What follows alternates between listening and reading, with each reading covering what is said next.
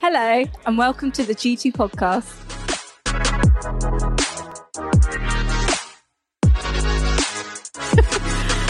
So, I'm not really sure how I can follow that, but I'm going to start with a game because it's me and I'm known for games. So, now I'm going to ask, who's heard of Through the Keyhole? I got a slightly better response than I did last time when I talked about EastEnders, which is good. So, let's try that again. Who's heard of Through the Keyhole? Hey, there we go. So, we're going to play Through the Keyhole. It's quite an old show that was back when I was a kid, and then they did a remake back early 2010s. I don't know what they call them now. 2010s. So basically, what you're going to do is you're going to look at some pictures, and you have to try and guess whose house it is from those pictures. So, round one. Let's have a go. Any ideas? Just shout out if you know it. Bit louder than that. Friends. Is that, can I hear Friends? What? Yes, it is. And it is Friends. I think they established in the final episode that at some point every single one of them had lived in that house. So we could definitely go with that. Okay, round two. Some of our younger members might be able to spot whose house this is. Can we let the creche area shout out who this house is? It's Mr. Tumble. Just to confirm who's here. Yeah, Mr. Tumble. Can you tell I've got small children? Right, and round number three. Now, before you go for the obvious, now I since discovered when researching this talk that it changes with each character. I don't want to say the word because it'll give away. So, not only who is it, but which one is it? Who said that straight away? What? Right, let's see. Is Peter right? Yay, he's right. Okay, now you've all got this quite easily, so I'm going to throw in a bit of a harder one. Okay, and this, just to make it a bit harder, this is someone from G2. So this is a real house, people. Anyone know whose house this is? After three, shout out if you know. 1, 2, 3. The Smiths, let's see. Yay! There were good photos there, Hannah. No mess or anything. It was very impressive.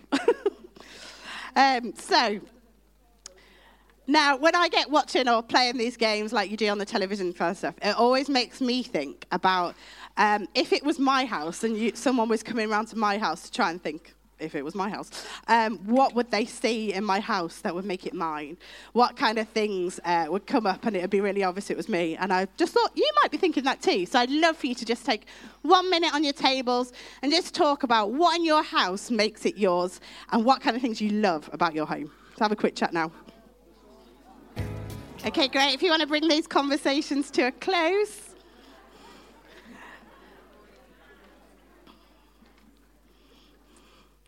I hope that you've all had some really good discussions on your table. Maybe you've learnt something about each other that you didn't know before. I don't know. Whenever I think of my house, what about me? I always think of my books. I love books. If you come round to my house, we'll end up talking about them. You'll probably go away with a recommendation of something to read. You may even get sent home with a book. There's quite a few who have already come to my house, and that has happened. I'm really lucky as well. We're really lucky enough in our house to have like a fire stove, and I love nothing more than like curling up on our slightly broken sofa with a book, and it's lovely. Now, when we go away from our home, maybe on a work trip, school trip, or a holiday, which is always fun, we can't always take those things with us. We can't always take our favourite things with us. Take a few books, but I definitely can't take all the ones I've got, though I have tried to take quite a few, too many before. So if you were going away today, I just want you to have a think. If you were going away, what would you take with you? And what would you have to leave behind? What would you be disappointed to have to leave behind? When we think of the Christmas story, we often think about the journey that Joseph and Mary went on and the destination and what happened when they get there. But we don't often think about the fact that they had to leave their home. Joseph had a home in Nazareth that he'd made. He'd left Bethlehem, he'd set up this home, he'd made it for himself. There'll have been things in there that was his, that made it his home. He might have had a chair he made. He was a carpenter after all, maybe some poetry or something that had passed down the family line. I don't know, but he would have had some things there. And then suddenly Emperor Caesar declared that he had to head back home to where his family were from, stand up and be counted in the census. But we expected him to go home. He expected to go home for a short period of time, and a very heavily pregnant Mary went with him. And this wasn't like if I was called to go to my hometown, I'd hop in the car for 2.5 hours. This wasn't like that. For them, it says, I think it would have taken a healthy man 5 days to get to Bethlehem from where they were. And bear in mind, that would have taken a lot longer with a very heavily pregnant woman. They would have had to have carried all their food and water. And as well as that, it was a dangerous road. There would have been wild animals. There would have been a chance of getting robbed and attacked along the way. So not the best of journeys that we think about. And then after this long, horrible journey that would have been really hard, if it was me, I'd have been really looking forward to having a good cup of tea, having a cozy room, putting my feet up and relaxing. But that wasn't what awaited them. What awaited them was a stable where Mary ended up having a baby, Jesus. And we all know that you don't get much sleep when you've had a baby. Though they did have some interesting visitors. After all that, if I was Joseph, I'd have been so ready to go home. To go home and be surrounded by the things that are familiar, my home comforts.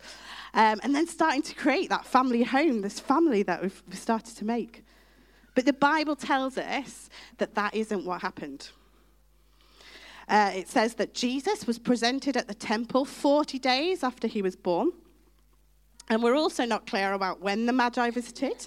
But the Bible says that King Herod, the baddie in the Christmas story, issued the order to kill babies, all the male babies under the age of 2.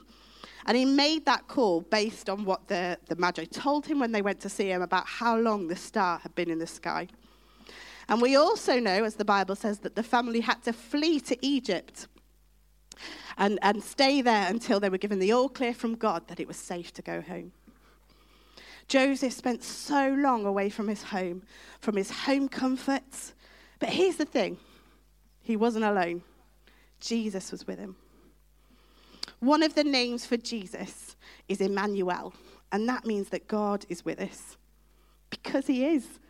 God is perfect, and we're imperfect. And because of this means that without sacrifices or rituals and things that we see in the Old Testament, we can't ever be with him, despite how much he loves us. In steps Jesus. He came to earth, lived a perfect life, ended up being crucified on the cross, rising again and conquering death.